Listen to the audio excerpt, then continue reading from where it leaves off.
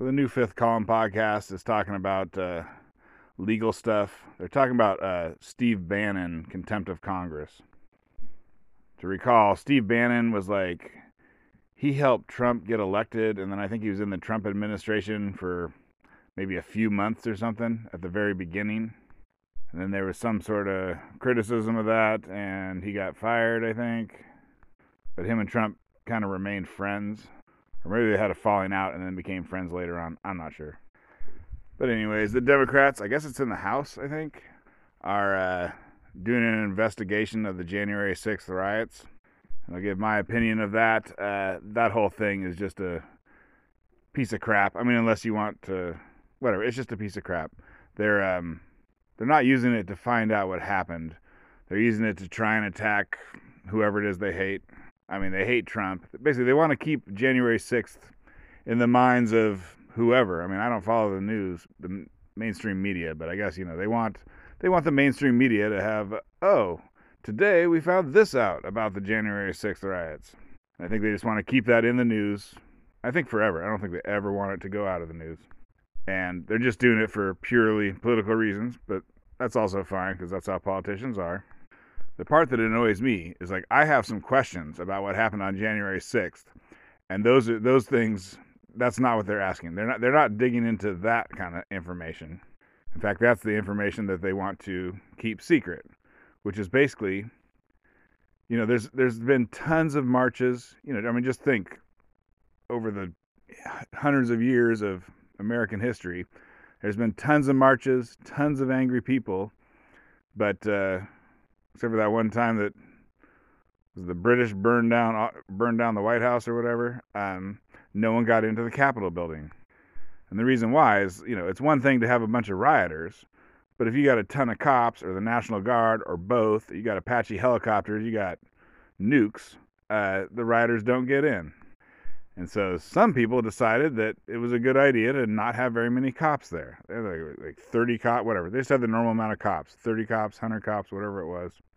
And so I want to hear all about that. Anyways, and those are the questions that they are staying as far away from as possible, I believe. Because, they want to hurt Trump and Trump supporters. And talking about that part doesn't hurt Trump or Trump supporters, so they don't ask about it. Like I say, it's all understandable political BS. So they've been trying to, what's it called? Can't remember. Anyways, they've been making people testify. They're trying to make people testify who talked to Trump, in that around the January 6th timeline. And apparently Steve Bannon was one of them. And so Steve Bannon has claimed, they said, you have to testify. He said, I won't testify. He says, I have executive privilege, which, so according to this guy on the podcast, is like, you can claim executive privilege while the guy you're protecting is still the president, but you kind of, whatever. You got a weak sauce legal defense there once they're out of office. But he's still going with that, even though Trump's out of office. And then the kind of interesting thing is apparently in the old days, he didn't say the years. I wish he would have said. So I don't know if this is like 1800 or 1900 or what, but apparently Congress used to have they had a sergeant at arms, which was like their own cop, and they had like their own little jail, I guess, in the Capitol building. And like if you didn't talk in front of Congress when they told you to, they would have you arrested and put into a jail in the Congress building. So that'd be kind of cool. But now what they do is they ask the Department of Justice to go arrest you and, probably just use normal federal prisons or jails or whatever. But so the podcast, they're going over like, when was, is this unusual to, he hasn't gone to jail yet, but to possibly put this guy in jail for contempt of Congress. Subpoena, that was the word I was looking for earlier. They subpoena you, and then he's like, I refuse. But so apparently for like the last 30 years, there have been people who claim executive privilege, and then Congress holds them in contempt of Congress, and then they send it to the Department of Justice to arrest the person.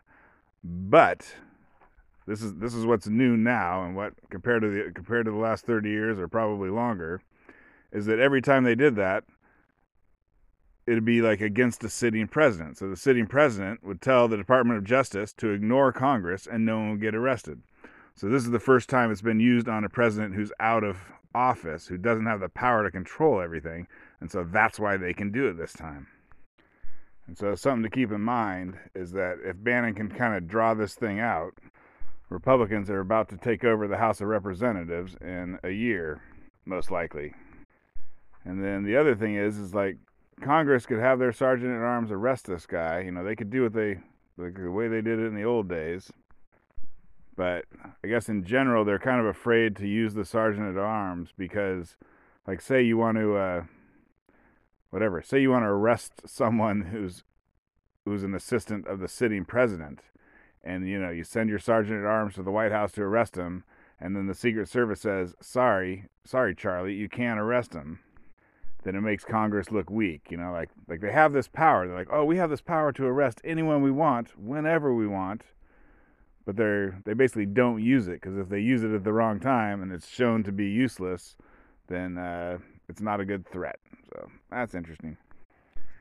And someone I was listening to was saying that Bannon might want to get himself arrested. Like he wants to be more famous. So basically, this fight with Congress, he likes it.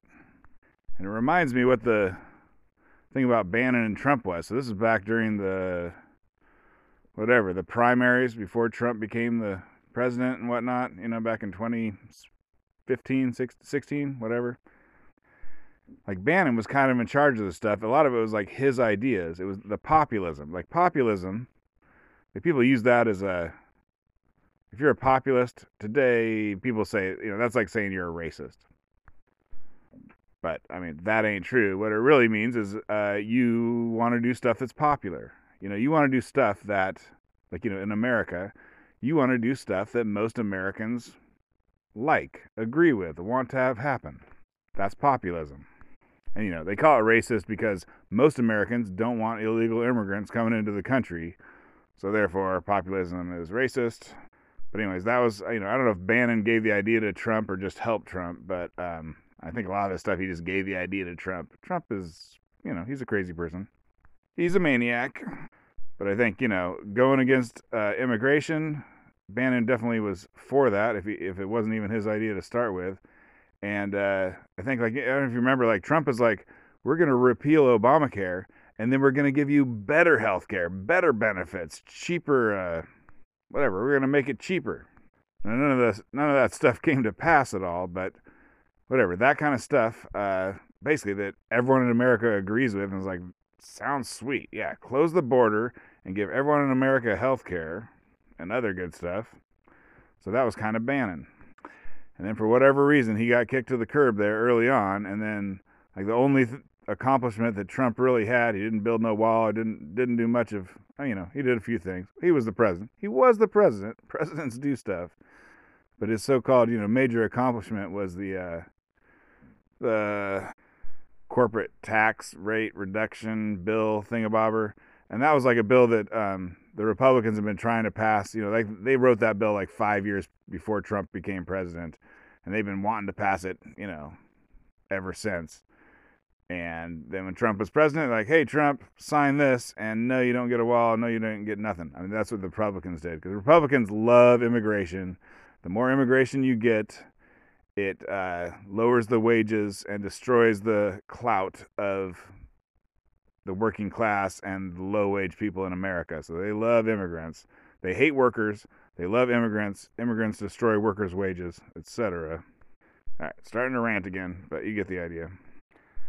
All right, I'm going to throw in a little clip from Camille Foster from this podcast. Camille Foster's awesome. And, well, whatever, just listen to this. So harsh, and I think so true. To try to do a little bit of level setting here, because part of the reason why I really wanted to talk about this today was because I saw a tweet from Thad Russell, who's a friend of the podcast. And Thad described the current state of affairs thusly: surveillance, public shaming, deplatforming, blacklist, segregation, infiltration, informants, agent provocateurs, political prisoners, and show trials.